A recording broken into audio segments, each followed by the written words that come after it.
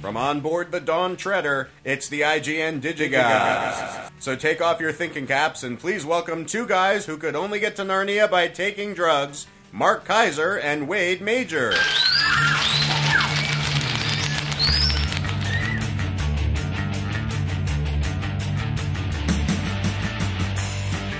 I'm insulted by that intimation. Who would possibly put Mark's name first? Corey, who has the nerve? That was written by Ashley Fakava. Ashley, you can come in my wardrobe anytime.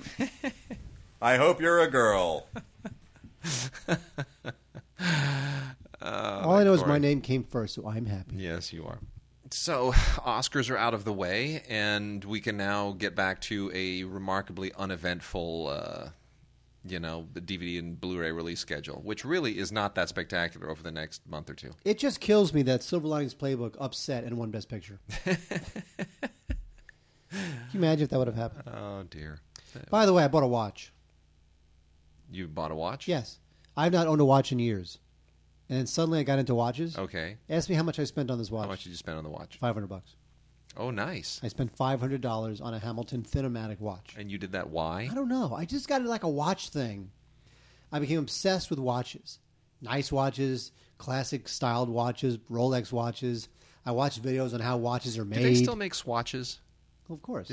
Actually, Hamilton, I believe, is owned by Swatch. I But see. now Hamilton, the reason why I wanted Hamilton is owned by Swatch, not the other way around? No. Yeah, Hamilton's owned by Swatch. Really? I believe. Let me look that up. That's like Play School owning Rolls Royce or something. I know. That's weird. Yes, the Hamilton Swatch Group. What I was going to say is, I went online. I looked for best bang for your buck watches, and everybody said Hamilton. Good company, been around for 100 years, American made. Everyone loves Hamilton.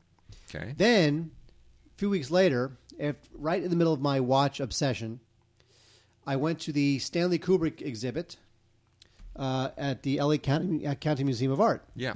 And when you look at the 2001 section, you will see that the watch that was worn by some of the characters in 2001 is a Hamilton watch. Wow.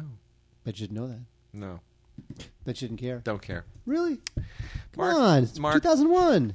Mark, we got listener mail today, and we got to move. We got television. We got a lot of great TV, and I'm going to start off by laying unbelievable amounts of praise on Downton Abbey because I love this show. Cannot get enough. This is Downton Abbey Season 3, which everyone by now has probably already seen in broadcast or on Netflix or something. The Blu-ray is the only way you should watch this. It's gorgeous. I did a funny thing, actually, during one of the later episodes in the series. I don't want to know this. Do I want to know this? You kind of do, because we had it on the television in high def, and then I had it running on Blu-ray at the same time. And I went and I changed the source on the television to do kind of an A/B as to what it looked like in broadcast. I mean, literally, it was within like a nanosecond. You know, you switch back and it's the same scene, maybe a little bit off. I did as best I could, but honestly, the Blu-ray is so much better. It's just this is the only way to watch this series. Oh, I can imagine. The costumes, the colors, the face, the skin tones. It's beautiful. Loser. Julian Fellows is my idol. Shirley MacLaine is only in the, it's funny, they put her there so prominently because she plays Cora's mom. Ooh, Shirley MacLaine, she's going to be getting it on with Maggie Smith. They're going to be doing the old dowager cat fight. And it's really only in the, it's only the opening episode. That's it. She doesn't come back. Maybe she'll come back next season, but that was like, really? Just that you're only bringing her on for the one episode. Okay, fine. Even still, great series, great season, and there is, of course, a death on the show that made a lot of people very, very unhappy. But I got to tell you, it's great drama. It really did up the ante on the show. It kind of injected new life into it when they went in that direction. And they've set up a whole new set of tensions for the final, or probably not the final. I'm sure there'll be season 5 and 6 and on. But for season 4, they've set up some pretty interesting stuff. We're not going to be worried about Bates anymore, and there's all this other other stuff. You know, it's like we've now we're moving into women's suffrage and all these kinds of global challenges that are part of post World War I, pre World War II, the Weimar years, pre-Depression. Yeah, you know, it's like I love the journey that we take through the history of the 20th century. It's really good stuff. So that is fabulous on Blu-ray. A lot of great extras, great behind-the-scenes stuff. It's incomparable. Got to get it. Now, what would happen in a knockdown, drag-out fight between the cast of Downton Abbey and the cast of Game of Thrones? The cast of Downton Abbey would not dignify that with a response. Now, exactly. Now, last week we posed the exciting question, who would win in a fight, Thor or SpongeBob SquarePants? And I think you had said SpongeBob would win. He probably would. He's awesome. Because he soaks things up. All right, Game of Thrones second season is now on Blu-ray, and this is a fabulous show. People are just eating up the show like it's just like a banquet for a beggar. It is unbelievable. And I think what people like about it is first of all, there's only 10 episodes a season, so it's not like they can get sick of it. But also, it's got this very deep mythology. You know, the characters are pretty deep, and there's a lot of them. Storylines are interesting, and they're pretty complex. It's great. People love this damn show. It's beautifully shot. Yeah. David Benioff is the writer of it, and for those who don't know, David Benioff is also the writer of. He's written a bunch of stuff. He wrote, X-Men. 25th Hour, Troy, Kite Runner. Yeah. X-Men Origins, Wolverine. So I mean, he's like a writer. He does stuff. You know, he's definitely into that genre type thing. And, you know, it's a great show. It's the Blu-ray looks unbelievably good. There's a lot of Blu-ray exclusive features. So I cannot recommend highly enough Game of Thrones. I think you'll wind up sort of just like kind of just plowing through it in like one big 2-night just coffee and Game of Thrones bender. I'm kind of not a huge fan of the show, but whatever. What is wrong with you, Wade? Yeah, I seem to be the only one, so never mind. There's a game. There's some thrones. There's an of. You can't beat it. Yeah, Game of Thrones. That's for me. That's Angry Birds. I know. Write your own joke. Angry Birds is the best. Game of Thrones. You're not getting the joke. I'm not. What you're doing when you're I'm on really the not. throne? You play. Oh, I see. Thank you. Giggles. Ba-dum, ba-dum, ba-dum. Ba-dum, ba-dum, ba-dum. What? A little bit of vintage TV here. Going to start off with 20 episodes from The Naked City. I wish they'd do the whole series. They need to do the entire, complete Naked City in just a great, fabulous Blu-ray box is what they need to do. But that being said, this DVD set of 20 episodes from The Naked City, there are 8 million stories in The Naked City. This was a good show. This was a really good show. I think it dates extremely well. I think the writing is really sharp. And, of course, the big deal with the Naked City is that the guest stars were always just, especially now, you look back and you're like, oh my gosh, that's Martin Sheen. He's like 5 years old. Is that Christopher Walken? Really? Christopher Walken? He looks like he's 10. And I kid you not here, Mark, even on the packaging, look, that's Walken. That picture right there, that's Walken. Check that out. Oh, my God. I know. Isn't that unbelievable? He's like Robert Duvall? He's like 16 or something. I know. Shatner? Yeah. Gene Hackman. Yeah. A lot of great people on this show. There's a lot of great shows. I mean, look at that. This was one of those really, really seminal TV shows that was just, it was gritty and it was awesome and it was really good. I like it a lot. Back in the day when TV was, kind of classy. Gunsmoke, the 7th season, Volume 2. This is just, I can't believe it. Mark, when I collect Social Security, assuming that it's still solvent at that time, they will be on Gunsmoke maybe the 3rd to the last season. Yeah, they really are dragging. They really are dragging out a show that probably barely sells anyway. Just get it over with. Get it over with. Anyone who's going to buy Gunsmoke, the 7th season, Volume 2, is going to buy all of them. So just release the whole damn thing, or do a subscription deal or something. But just release it, or do it on an installment plan. Do it like a refrigerator, We'll put $20 down, and I'll do monthly payments and pay it off. But just release the whole thing, for crying out loud. The show ran for like 22 years or something, and it's the same thing with Bonanza. Here I've got this is also from Paramount and CBS. This is the 5th season value pack, which is part 1 and part 2. It's like, really, 5th season? Bonanza ran for like 18 years. By the time you get Bonanza and Gunsmoke out there, here's what they should do. Bonanza, Gunsmoke, Big Valley. All 3 series. Just release them all right now. Well, the rumor is that they're going to release Season 8, both halves, on May 7th. So both halves of season 8, Great. they will release on May 7th. Great. That's the rumor. Don't know if it's true. And then one of my all-time favorite shows, the 8th season of Matlock. Oh, for crying out, Jesus. They should put this out on 8-track.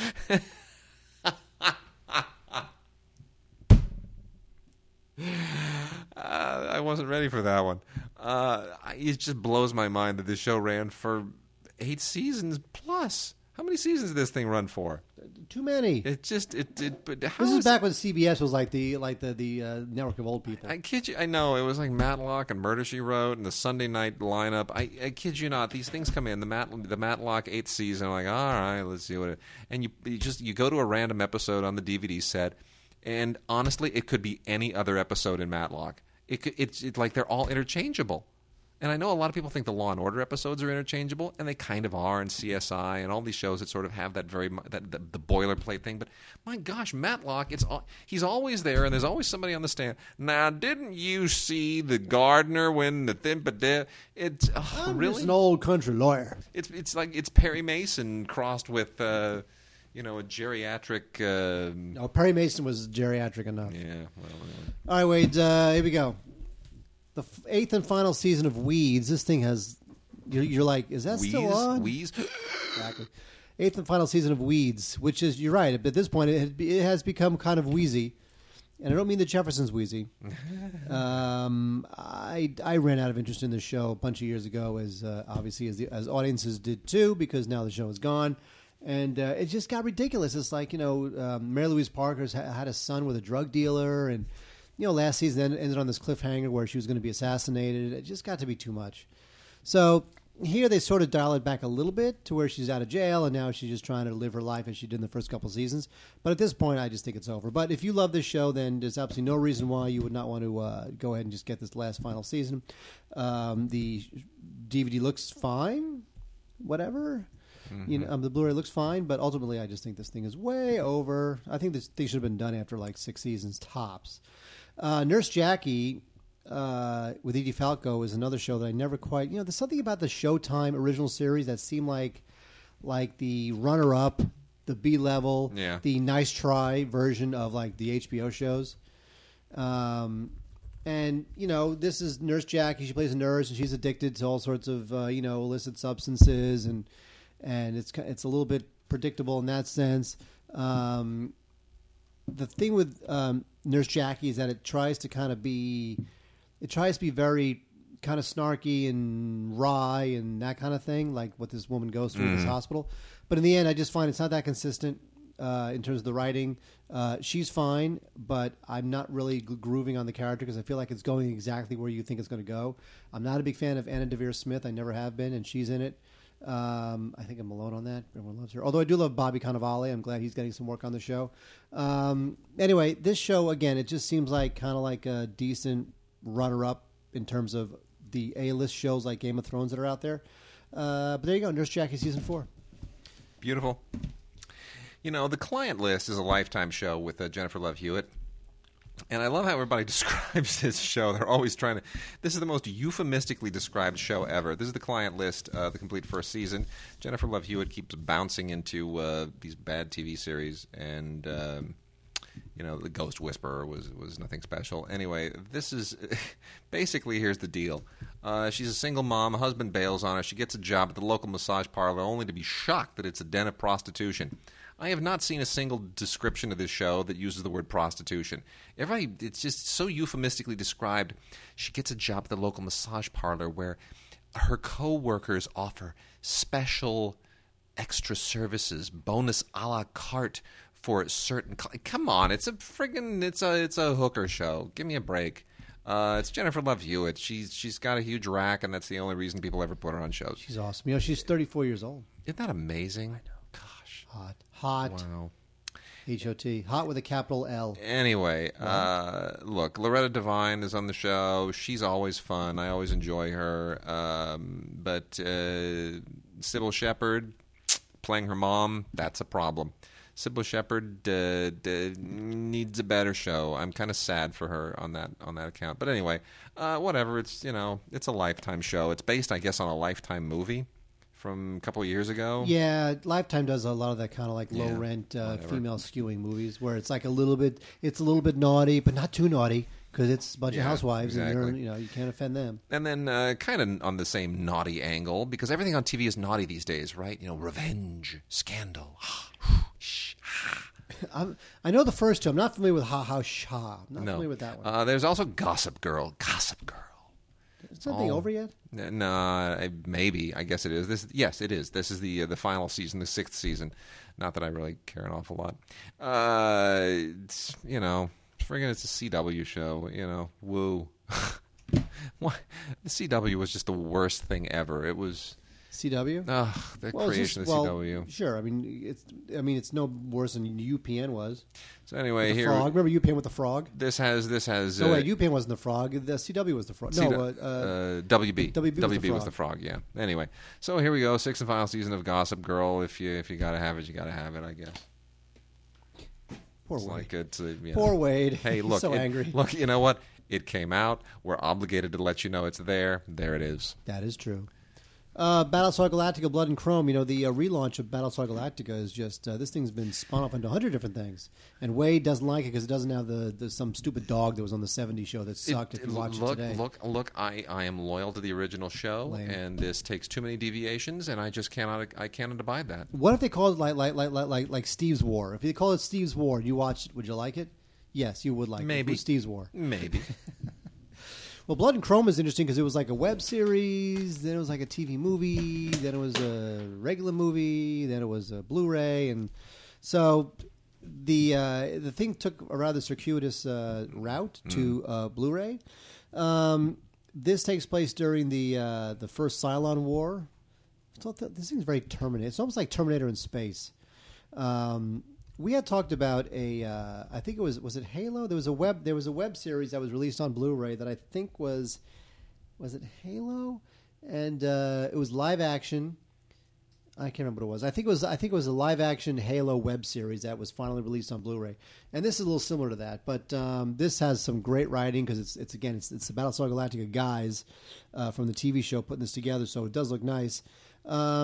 You know what? It's almost like it's just more. It's like Star Wars Clone Wars. If you want to know more about how the show came to be in terms of plot and story, this is the way to go. It looks good, sounds good. Some of the characters are different. A couple characters from the old show kind of float in and out. But yeah, it's good stuff. If you like Battlestar Galactica, I wouldn't start here. If you were into Battlestar Galactica, I'd start with the relaunch of the show. Okay. But once you're 50 episodes into that, Are you done? You can hit Blood and Chrome. Are you done? What? Okay, fine. It's good. You know what? Because I want to talk about Top Gear, the complete season 2, the hit U.S. show. This is not a hit.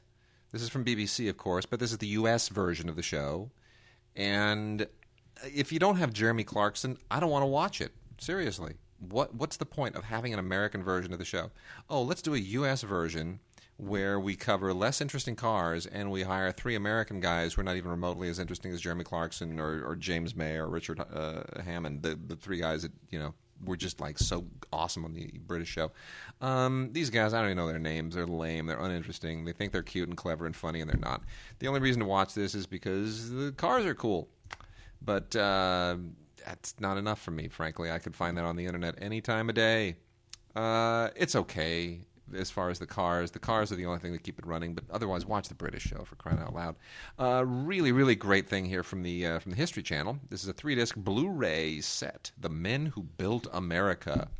This is really fascinating. I'm glad they're doing more of this stuff. This is 8 episodes, 8 fabulous Blu-ray episodes from this History Channel original miniseries about the industrial titans who were responsible essentially for building modern America coming out of the Industrial Revolution. And of course Henry Ford and Johnny Rockefeller and Andrew Carnegie and J.P. Morgan and the Vanderbilts. Those are the giant aristocratic entrepreneurial families that really did not just build America, but they built the world. And this is it's not, this is not going to win any Oscars. And it's a little on the long side. It's 6 hours, but it's very informative. It's very accurate, and I thoroughly enjoyed watching it. It takes some time. You just kind of got to breathe with it, but really good historical writing.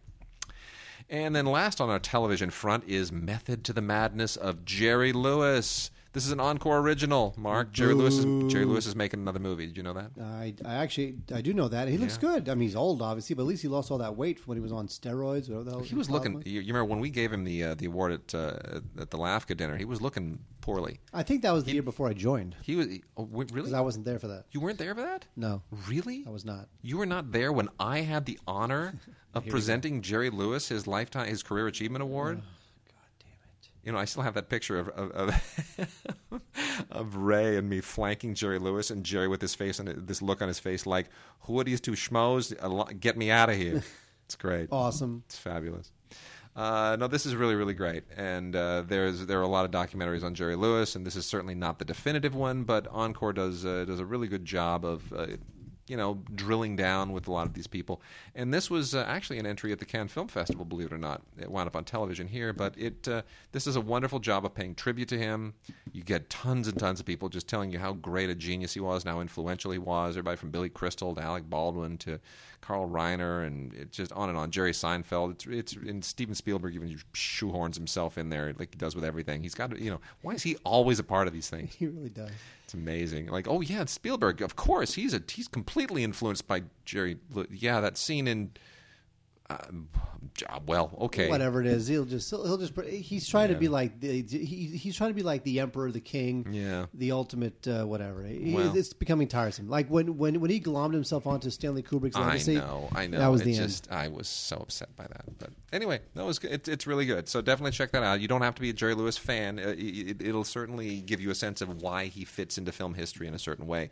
And that's important as far as I'm concerned. I think that's a vital thing. Where are we in the show now, Mark? We're 20.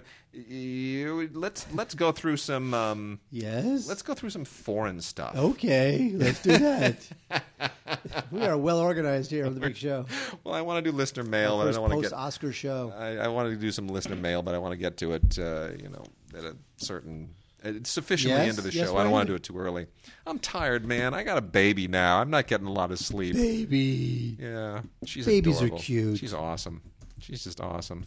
Every day she comes up with like a new thing. Like yesterday she looks at me. I mean, she's only a few weeks old. And yesterday she looks at me and she says, "Is calculus really that important?" And I thought, well, not at your age. And so we had a little talk about that, and she agreed that she was going to stick with algebra for now. I thought she said her first words are going to be, "I like the new Battlestar Galactica." No. Those words will never be uttered by any flesh of mine. A terrific, underrated, and little-known film, frankly, from Criterion. I love it when they just pull these things out of their unit, and you go, wow, really? This is from 1961. Chronicle of a Summer. Have you ever heard of this, Mark? I have not. It's really interesting because this is probably one of the most influential French films of the 60s, and yet almost nobody has ever heard of it. Really, really intriguing. This is essentially a collection of interviews from the summer of 1960. And these aren't filmmakers making this necessarily. Edgar Morin is a sociologist, and Jean Rouch is an anthropologist, also a filmmaker. But basically, these are guys who just wanted to document a moment in time, and it's a series of interviews and questions with an incredibly diverse group of people in Paris in 1960. And you get this really great kind of socio-political tapestry and snapshot of a point in time. The Algerian War, of course, was going on. And it's just great. It just immerses you in a moment, and there aren't a lot of films that do that. It's considered one of the seminal works in the sort of the moment of cinema verite, when that was being formed as an actual art aesthetic, a cinematic aesthetic. Just terrific, really, really good, very nicely transferred. Brand new 2K digital master from the 2011 Cineteca di Bologna restoration. And it's great, really terrific. This is one of those little Criterion gems that just comes out of left field, and you go, bravo, well done. Well done. Wait, now I want to talk about your favorite film of last year. I'm going to go in the other room. Now, if you notice on the back of the Blu-ray for Holy Motors, the Leos Carax film. Everyone in Lafka loved this friggin' movie. It says, it says, winner, Los Angeles Film Critics Association, Best Foreign Language Film. This is an indescribably strange film that I have a feeling that will completely confuse, polarize, possibly anger many people who watch it. It is a French film, and it's hard to say what it's about, except it is about a guy. It's about a guy played by Denis Lavant. I'm looking forward to how you're going to describe this. The movie is approximately 11 vignettes where Leos Carax goes into a limousine, changes costume as the limousine drives to its next location, and then he gets out as a completely different character. Sometimes he's a motion capture hero, and in one of them, he's this strange imp character who has an enormous erection that is full frontal right there in front of you. Yeah, and in another one, he actually bites someone's fingers off. That was beautiful. In another one, he bites someone's fingers off. In another one, he does a duet with Kylie Minogue. So, oh yeah, that was charming how that one ended. You think, oh, this is a charming salute to the musical, the musical genre, because all this really is just Leos Carax could not get another movie off the ground, so he decided to do something really audacious so he could get enough money to get another movie going. So this was supposed to be his weird kind of uber artistic stopgap film. And it's supposed to be like all these little riffs on different film genres. Oh, yeah, and that Kylie Minogue thing, that's fabulous. It was like, oh, why didn't all MGM musicals end like this? What a happy ending. I won't give it away, but it was like I was so out of that movie by that point. I was so done. Everybody who complains that movies are all the same and they're all predictable and it's just the same thing over and over again, I want you to watch Holy Motors and tell me if you've ever seen a film even remotely like this. You know what? Anyone who complains that food all tastes the same, I'm going to get a bucket of slop and I'm going to give it to you, and you can try that and you can say, you know what, this doesn't taste like anything I've had in a long time. So Wade loves Holy Motors, is what we're trying to say. But I think this thing is an interesting experiment. I don't know that I understood it. I don't know that Leos Carax understands it. I don't know ultimately what he's trying to say with it. No. I think that people tend to put their own spin on it based on their own experiences, which of course is true of all films, but especially here. I have my own interpretation, and you will too when you see it. But Holy Motors is definitely an experience. Yes, it is. It is not rated. Just know that there is some sexual... There's some sexual craziness going on. But it's not a porn film at all. But it's just Leos Carax is out of his mind. A couple more criterions here. Really fabulous titles. I am so excited about these. Ivan's Childhood, the Andrei Tarkovsky film, Andrei Tarkovsky's first feature film, is magnificent. We've been waiting for this for a long time from Criterion to come out on Blu-ray, and here it is. It is just fantastic. 1962, a terrific, just unbelievable, gorgeous black and white transfer. It doesn't get any better than this. Tarkovsky, of course, is one of my filmmaking gods. Anybody who's listened to this show long enough knows that. And this is great. It perfectly complements everything. This is it. I've been waiting for this forever, and it could not have been more beautiful. Could not have been more poetic. Great interviews with cinematographer Vadim Yusov and the actor Nikolai Borlayev. I know I'm just murdering these Russian names, but there's a great booklet. It's just such a wonderful film. It's just pure cinematic poetry. It doesn't get any better. And then another great film, the Dardenne Brothers, Kid with a Bike. I'm so mixed on the Dardenne Brothers. I hate Rosetta so much, but I've loved some of their other films so much. So this one is one that I liked. And every time they deal with younger children, somehow they kind of get to me. This was one of the underrated films from last year. I thought this would be in the running for our awards at one point. Didn't you? Yeah, it's true. I don't think that people love the last Dardenne film, The Child. Yeah, people really so super grooved on. Oh, so good. This one less so. Yeah, I don't know why. Maybe because it isn't quite as good as The Child, but that means it's like better than 98% of everything else. Well, so's Holy Motors. No, I don't. I know. I don't know. No. How about no? Would you believe no? Would you believe? No. But once again, this is a really interesting look at a troubled child, an 11-year-old kid, and who's desperately trying to reconnect with his father. And it's touching, and it includes one of the best performances I've ever seen from Cécile de France. And it's just a great film. It's really touching, beautiful. A lot of great extras, including a half-hour documentary that goes back to the locations of the film, and a sensational essay by Jeff Andrew in the booklet, which really crystallizes everything that this movie is about. Absolutely excellent Blu-ray. Got to get it. An interesting animated film from last year, which I totally recommend, is a thing called Tales of the Night. And Tales of the Night, you know what's funny? It's like sometimes animation and CGI and computer effects have gotten so sophisticated that sometimes like the most refreshing thing in the world is a movie that goes back to the way it used to be done. Yes. And Tales of the Night is all silhouette animation. It's black characters outlined against colorful backdrops. And it's the way animation was in the very, very early days of cinema. Yeah. And so Tales of the Night are 6 stories, 6 short films. There's a connecting device between all 6 films, but that's not that important. But the animation is just fantastic. Tales of the Night is just charming, and it just feels instantly timeless. And I just liked it a lot. It's a great film. It's no one story outstays its welcome because it's just 6 short films. Even though all the characters are black, black silhouette, the backgrounds are beautifully rendered. They look great.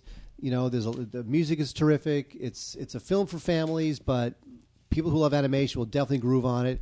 And I really recommend for animation fans Tales of the Night. It's not a Pixar film. It's not The Incredibles or whatever, but I just think it's a really special little movie, Tales of the Night. Nice. Mark, some years ago, we did an audio commentary for a movie called Carcasses. You remember that? I do. The Denis Coté film? Yes. And totally unique film, totally unique French-Canadian filmmaker. He's got a new movie, Bestiaire, which actually is now out on from Zeitgeist and Kimstim on DVD. And it is also, by the way, screening at the Cinefamily in town right around now, or else it did last week. I forget which. But so it's making its way around to theaters in kind of a specialized revival format, and it's also out on DVD. And it's more the same. If you watched Carcasses and heard our commentary and thought this is an interesting movie that kind of splits the difference between documentary and narrative and exists in this weird purgatorial netherworld between genres, and I just can't categorize it. This is another one of those films. Coté has a very unique way of making movies. And this is one of those kind of ethereal quasi-documentary looks at the way that people and animals relate. Is all shot in a safari park in Quebec, which made me think, there's a safari park in Quebec? Why not? Why not? There must be. But it's really cool. It is incredibly well photographed, and it captures some amazing moments where you go, really? How do you even get that shot without just completely artificially staging this? It's a really interesting movie, and obviously Denis Coté is not for all tastes, but you know what? He's just a unique artist, and I highly recommend you at least rent it and take a look at it. Oh wait, there's an interesting film from Zeitgeist. We like the people at Zeitgeist. It's a movie called Silent Souls, and it's a unique movie. It's about it's kind of a road movie. It's about a guy whose wife dies, and then he winds up on a road trip with this writer, and they are going to dispose of the wife's remains according to the rituals of this crazy, strange, I think they're called like the Murya people from Finland. So it's all about going to this place where they're going to dispose of the remains in a very specific way. And I just think this is a very interesting movie because it really has a certain mystical, I guess, almost magical realist sort of tinge to it. And it's got very interesting takes on kind of what it is to be alive and what it is to have to deal with death, and I just think that it got absolutely no play here in the States. But if you check it out, I think you're really going to be taken by it. It's definitely an adult film. It's not adult film. It's an adult film. It's for it's not for 5-year-olds. Yeah, because it's pretty profound. It's only 75 minutes, so it's not like a long film. But it's got a very kind of earthy quality, very poetic, and I liked it. I had not heard of it until I looked at the DVD, but I have to say I was really kind of taken by Silent Souls from the good folks at Zeitgeist. Nice. I'm going to blow through just a few final titles here. There is a quartet of films from Olive. You know, Olive is mostly licensing these Paramount titles, but they are licensing some interesting foreign language stuff as well. And we got a couple of Belmondo films here, a couple of Belmondo genre films, really. This is with Jean-Paul Belmondo, Lino Ventura, Bernard Blier, the father of Bertrand Blier, the filmmaker, and Gert Frobe. And it's called Greed in the Sun, otherwise known as $100,000 in the Sun. And this is directed by Henry Verneuil in 1964, and it's not a very good film, to be honest, but it's an interesting genre film in the sense that it's kind of a quasi-French Western. It doesn't take place in the Western period, but it takes place in the Sahara, and the story itself, you know, these guys they're sort of, you know, renegades, and they're kind of trying to. It's sort of like you know, guys in the West going across the frontier trying to make their trade, and they running into all the things that the Wild West presents to them. That's sort of the same concept here, and it's just a very generic French action film from the '60s, but it's an interesting artifact if you're into that. The other one kind of splits the difference between James Bond and To Catch a Thief. This is, you know, a little bit of a Cold War spy thriller crime film called The Brain. This is directed by Gerard Uri in 1969, and it's got a very late 60s, early 70s kind of a groove to it. Belmondo is getting into his cheeseball era here, so he's not really the guy that we all, you know, knew from the early New Wave stuff. This is a little bit more into his genre film, his action film stuff. But you know what? David Niven even shows up in this and gives it a little bit of credibility. So it's okay. I wouldn't highly recommend it. And then much more recommended from the Olive front is the French version. Believe it or not, this is like the only French version that anyone has. There are too many American versions and British versions. Jean-Paul de Chanois did Les Miserables in a very, very faithful version in 1958. Just absolutely beautiful anamorphic widescreen with Jean Gabin and Serge Reggiani and Bourvil. This is a really, really good version of the film. I'm not sure it's the definitive, but it certainly feels pretty definitive. And if you want to see the film done in a non-musical way that really kind of captures the essence of the language that it was originally written in, I would say this is the one to watch. A little bit dated, but really kind of a nice anamorphic, widescreen, old-school epic treatment for the material. Very, very good. And Jean Gabin is always worth a look. And then Joseph Losey's Don Giovanni, the Mozart opera, all 3 whopping hours of it from 1979. You know what? It's a stylish, interesting take on it. All of these filmed operas, including the Ingmar Bergman version of the Magic Flute, they all kind of leave me a little bit cold, but this is a very nice Blu-ray. It's beautifully transferred, and if opera's your thing, then you'll love this. And then finally, 3 excellent French films from last year that you got to check out. 17 Girls. It's not on Blu-ray, it's on DVD, but this is based actually on an American incident where all those young girls had that pregnancy pact. You remember that? It was like in Connecticut or something? Yes.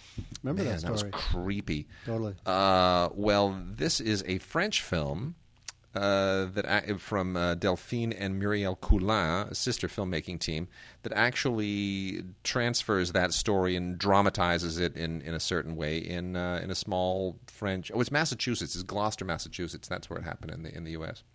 But anyway, they do this. They create a French equivalent to it, and it's mostly fictionalized. I mean, they borrow very, very little from the actual American incidents. But man, it's a really, really chilling movie as these women just decide, hey, why not? We'll all get pregnant together. We'll raise our kids together. It's creepy and very, very well done.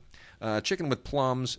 Absolutely great film. This was on my top 10 list. Yeah, was it really? I love this movie. It's so stylish that I felt it was like all style, no anything. Oh, this is wonderful. Really? It's just you never get into the characters because it's so into its own style. See, I thought the story was wonderful. This is Marjane Satrapi and Vincent Parronot's follow-up to Star Wars? No, to their animated thing. Persepolis. And this is live action, and it's just so stylish, and it's beautiful. And I know a lot of people ridicule this because they thought it was overly stylized, but I thought it was just fantastic. I thought the story, which is all non-linear and kind of wraps around and deals with the the pre-Islamic revolution, Iran, and just father and daughter and violin and all of this amazing story that just weaves through these characters' lives and past and present, and it's just beautiful. I got totally caught up in the rhythm of it. It was like a dream. And then lastly, Blu-ray of Little White Lies, Guillaume Canet's new film, his follow-up to Tell No One, which is totally different. Tell No One was a big thriller, and Little White Lies is almost like The Big Chill. The Jean Dujardin is kind of the life of the party in this group of friends, and he is in an accident that just leaves him near death, and all of his friends go on their without him. They go on their regular summer getaway in the south of France, and it's just very much The Big Chill at that point, but better than The Big Chill. It includes Marion Cotillard, who's just delightful, Francois Cluzet, who was also in Tell No One, and who's in The Untouchables, who's just amazing. Dujardin's hardly in the film, but he's so good in what he does. It's just Benoît Magimel. I love everyone in this movie.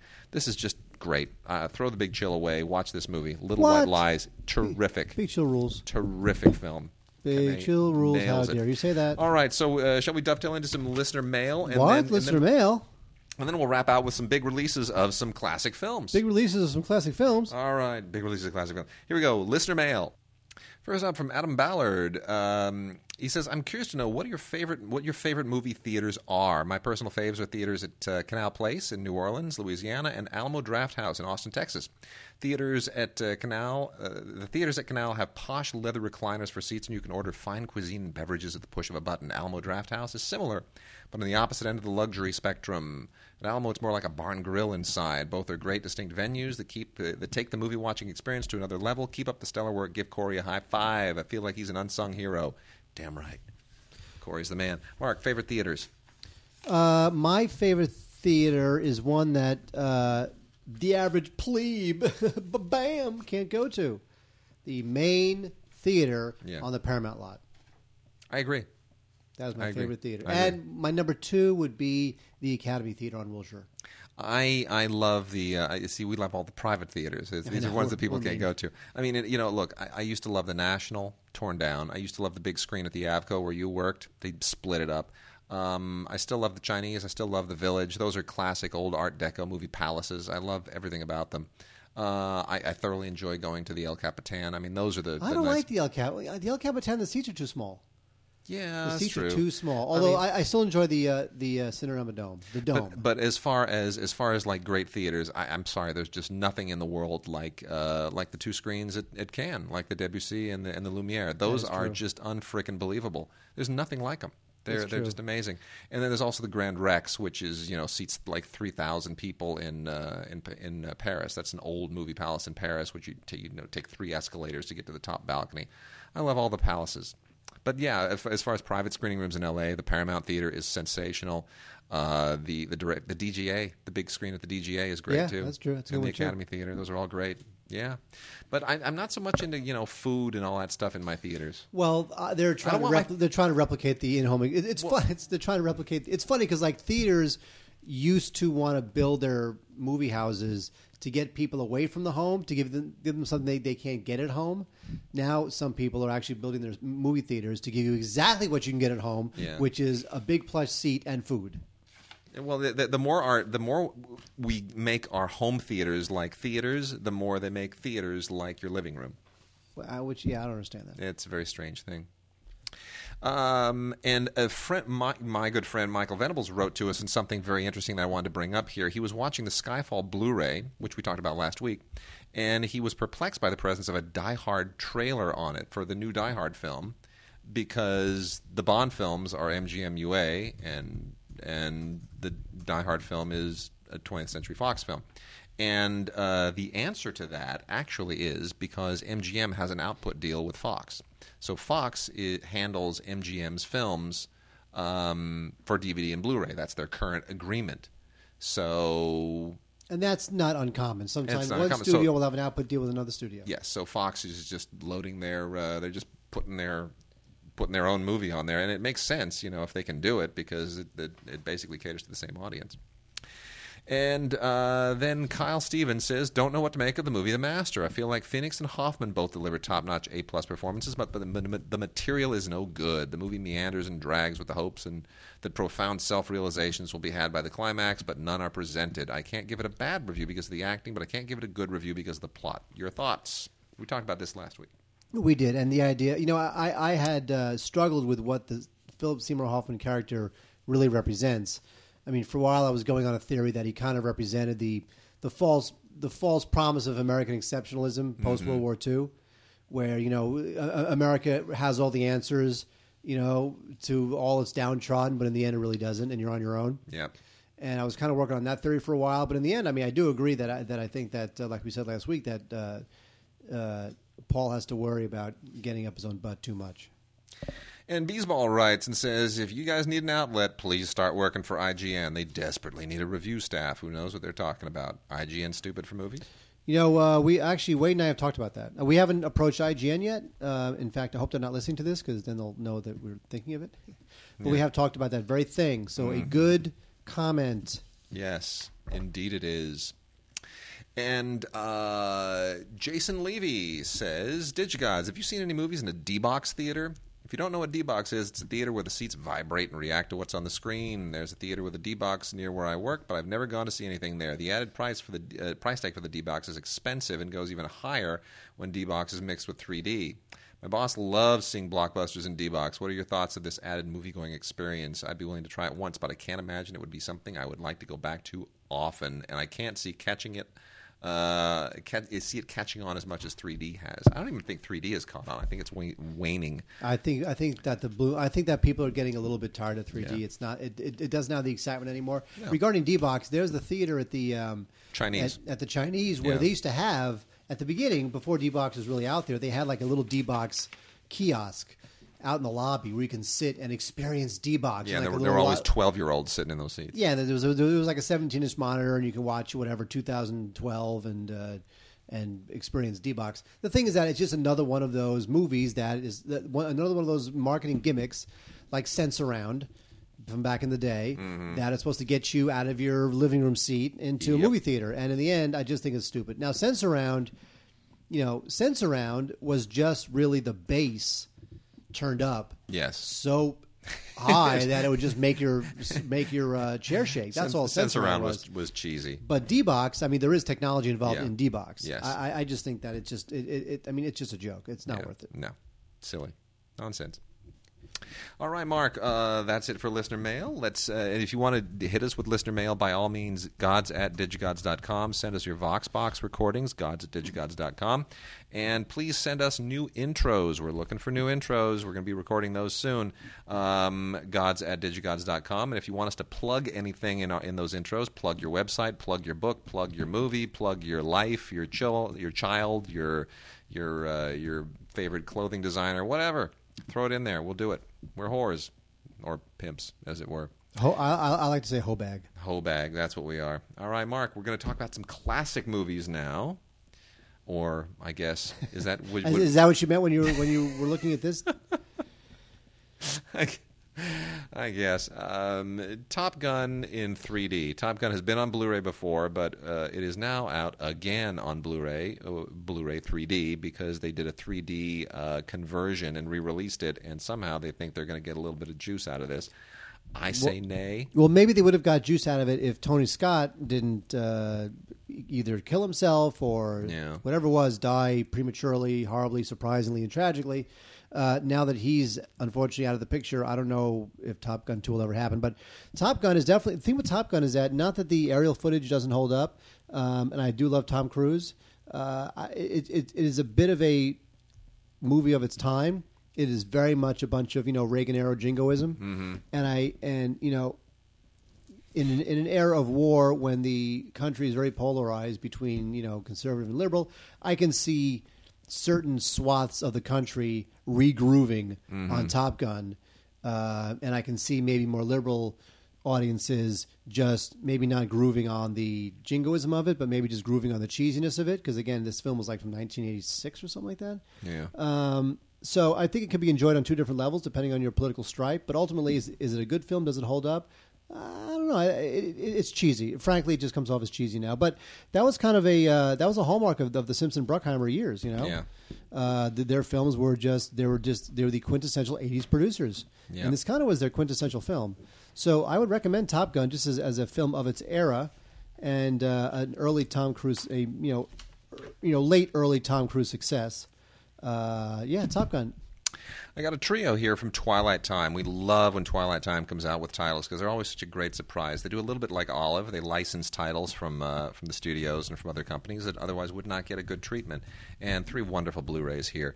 Pony Soldier is maybe the least interesting of these. Now, all of these are available only on ScreenArchives.com. There are only 3,000 units of each available. When they're gone, they're gone. They're done forever.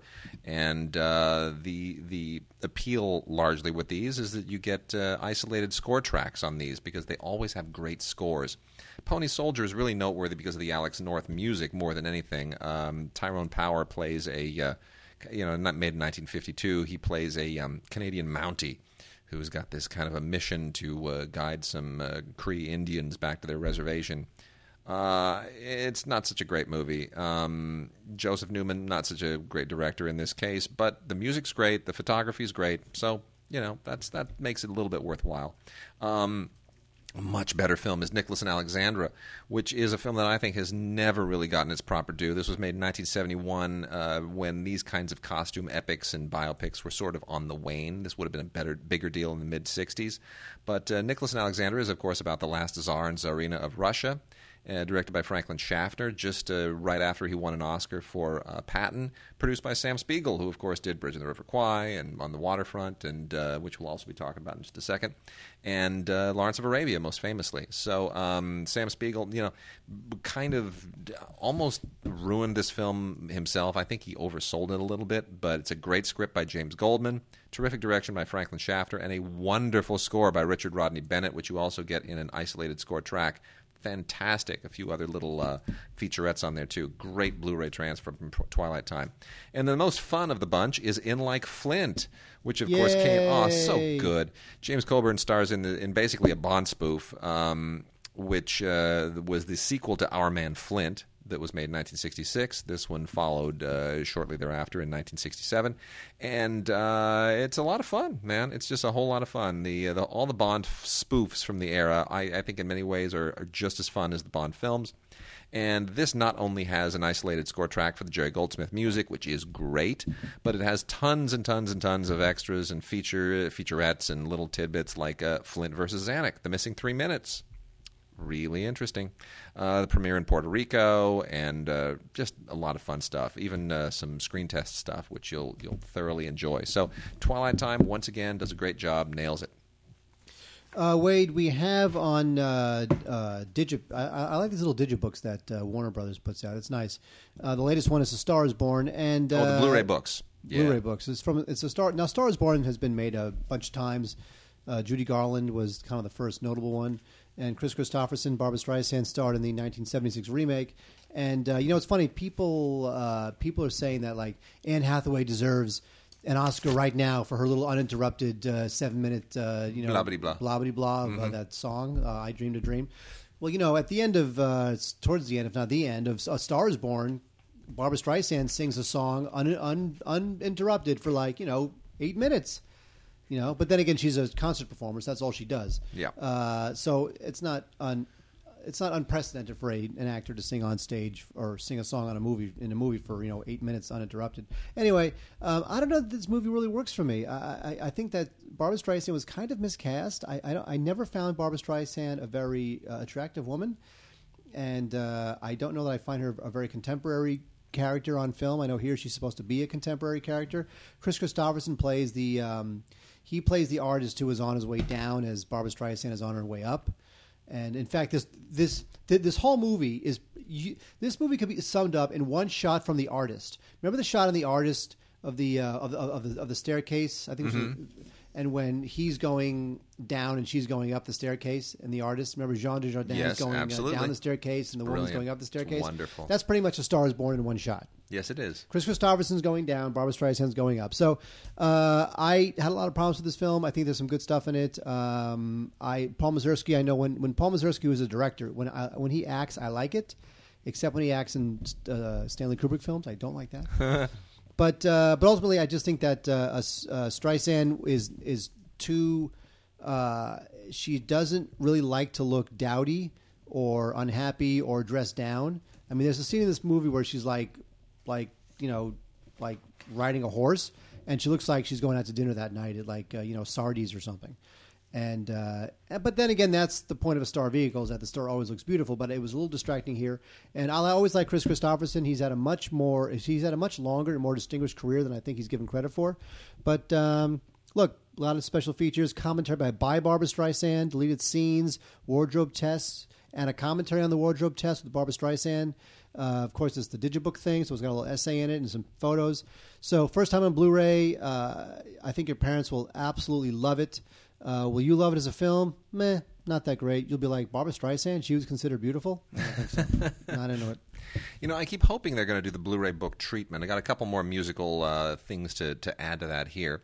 Irving Berlin's Easter Parade with Judy Garland and Fred Astaire should be a Blu-ray book. I don't know why they didn't do it. Warner Brothers has instead released it as just a straight-up Blu-ray. And it is still a wonderful film and a sensational transfer. There's nothing bad you can say about this. I remember hearing one of the Warner executives at one point at a demonstration I went to for the 2K screening of The Adventures of Robin Hood, saying, we live in 4K here, meaning they restore everything in 4K, and they will use 2K transfers for their DVDs and Blu-rays. But you can tell they really pay attention to their movies. And even though this is not a kind of big whopping special edition, Blu-ray book, whatever, you can tell that the transfer is the same quality. They just didn't load it up with all the bells and whistles. Still, a lot of great extras on here. Commentary by Ava Astaire McKenzie and John Fricke. Several featurettes, including the entire American Masters show, Judy Garland by Myself, which itself should be, it's its own title. And there's an outtake and some dailies, and really just a lot of fun stuff. You just get to relive the glory of this movie all over again, and it's such good music. And friggin' Judy Garland and Fred Astaire, it's when the movies were movies. Why don't we have that anymore? It's so depressing. Also, as far as we're talking about musicals, Warner Brothers, for their 90th birthday, is doing a whole best-of series of releases. Giant, very expensive boxed sets. This includes like a 100-film box set, a 50-film Blu-ray boxed set, and then these 20-film collections that are meant to sort of really immerse you in the glory of Warner Brothers. The one I have in front of us, which is the sample that they sent us, is the 20-film collection Musicals. And I know when you think musicals, you think, oh, Warner Brothers. Wait a minute. No, musicals were MGM. Well, we've just talked about a bunch of musicals that are all Warner Brothers, Star is Born and Easter Parade. And here, this is what you get on. These are the 20 films that you get on this 20-film collection. It's not Blu-ray, DVD. A lot of these are already on Blu-ray. But this is what you get on the musicals, the 20 musicals. The Jazz Singer from 1927. Broadway Melody from 1929. 42nd Street, 1933. The Great Ziegfeld. I mean, they're Oscar winners. They're Best Picture winners here, by the way. Great Ziegfeld. Wizard of Oz, 1939. Yankee Doodle Dandy, 1942. Won Best Actor for James Cagney. American in Paris, another Best Picture winner, 1951. And you're thinking, my gosh, Warner, really, they were a musical studio. They were up there with MGM. Showboat, 1951. Jerome Kern, which I've seen, by the way, on stage. Fantastic. Ned Beatty, couldn't be better. Ned Beatty and Showboat, I'm not kidding you. It was fantastic. He was great. Singin' in the Rain, 1952, widely considered the greatest musical ever made. Seven Brides for Seven Brothers, not such a fan. That's 1954. The original, or the middle Star is Born, the Judy Garland Star is Born from 1954. Music Man, 1962. Here's where it gets weird, Mark. Everything's fine there, all right? We're good. So far, so great. We're good. We're good. Viva Las Vegas. Well, you've got to represent Elvis, I guess. I mean, I love the film, but it's like, really? Okay. I don't really consider it a musical. It's like an Elvis movie. Elvis movies aren't really musicals. They're just Elvis movies. And then Camelot, which I love the music, but the movie's a problem. Willy Wonka and the Chocolate Factory. Greatest ever. Greatest ever. Can't recommend the DVD because you got a great Blu-ray set out there for that. That just rocks on Blu-ray. Cabaret, 1972, which has also been out on Blu-ray, but they have not yet sent it to us, and I'm very bitter about that. That's Entertainment, 1974. That was a big deal at the time, that movie. Was a big time. Was a big deal. It was like a greatest hits of all the big musicals. Yep. Victor Victoria, 1982. Yeah, Julie Andrews puts a cockroach in the salad. There you go. Little Shop of Horrors. Love that movie. What's wrong with that? It's great. Yeah. No, it's great. And then Hairspray, which is meh. But, it's like, wow. So there's a few in here that don't... No, look, we often complain about box sets, about how like there's like 2 good films, 2 okay films, and one that's been sitting on the shelf forever. Pretty great, though, right? But these are 20 films that I can justify you watching. Yeah, I can too. I wish they were on Blu-ray. Yeah. Well, anyway.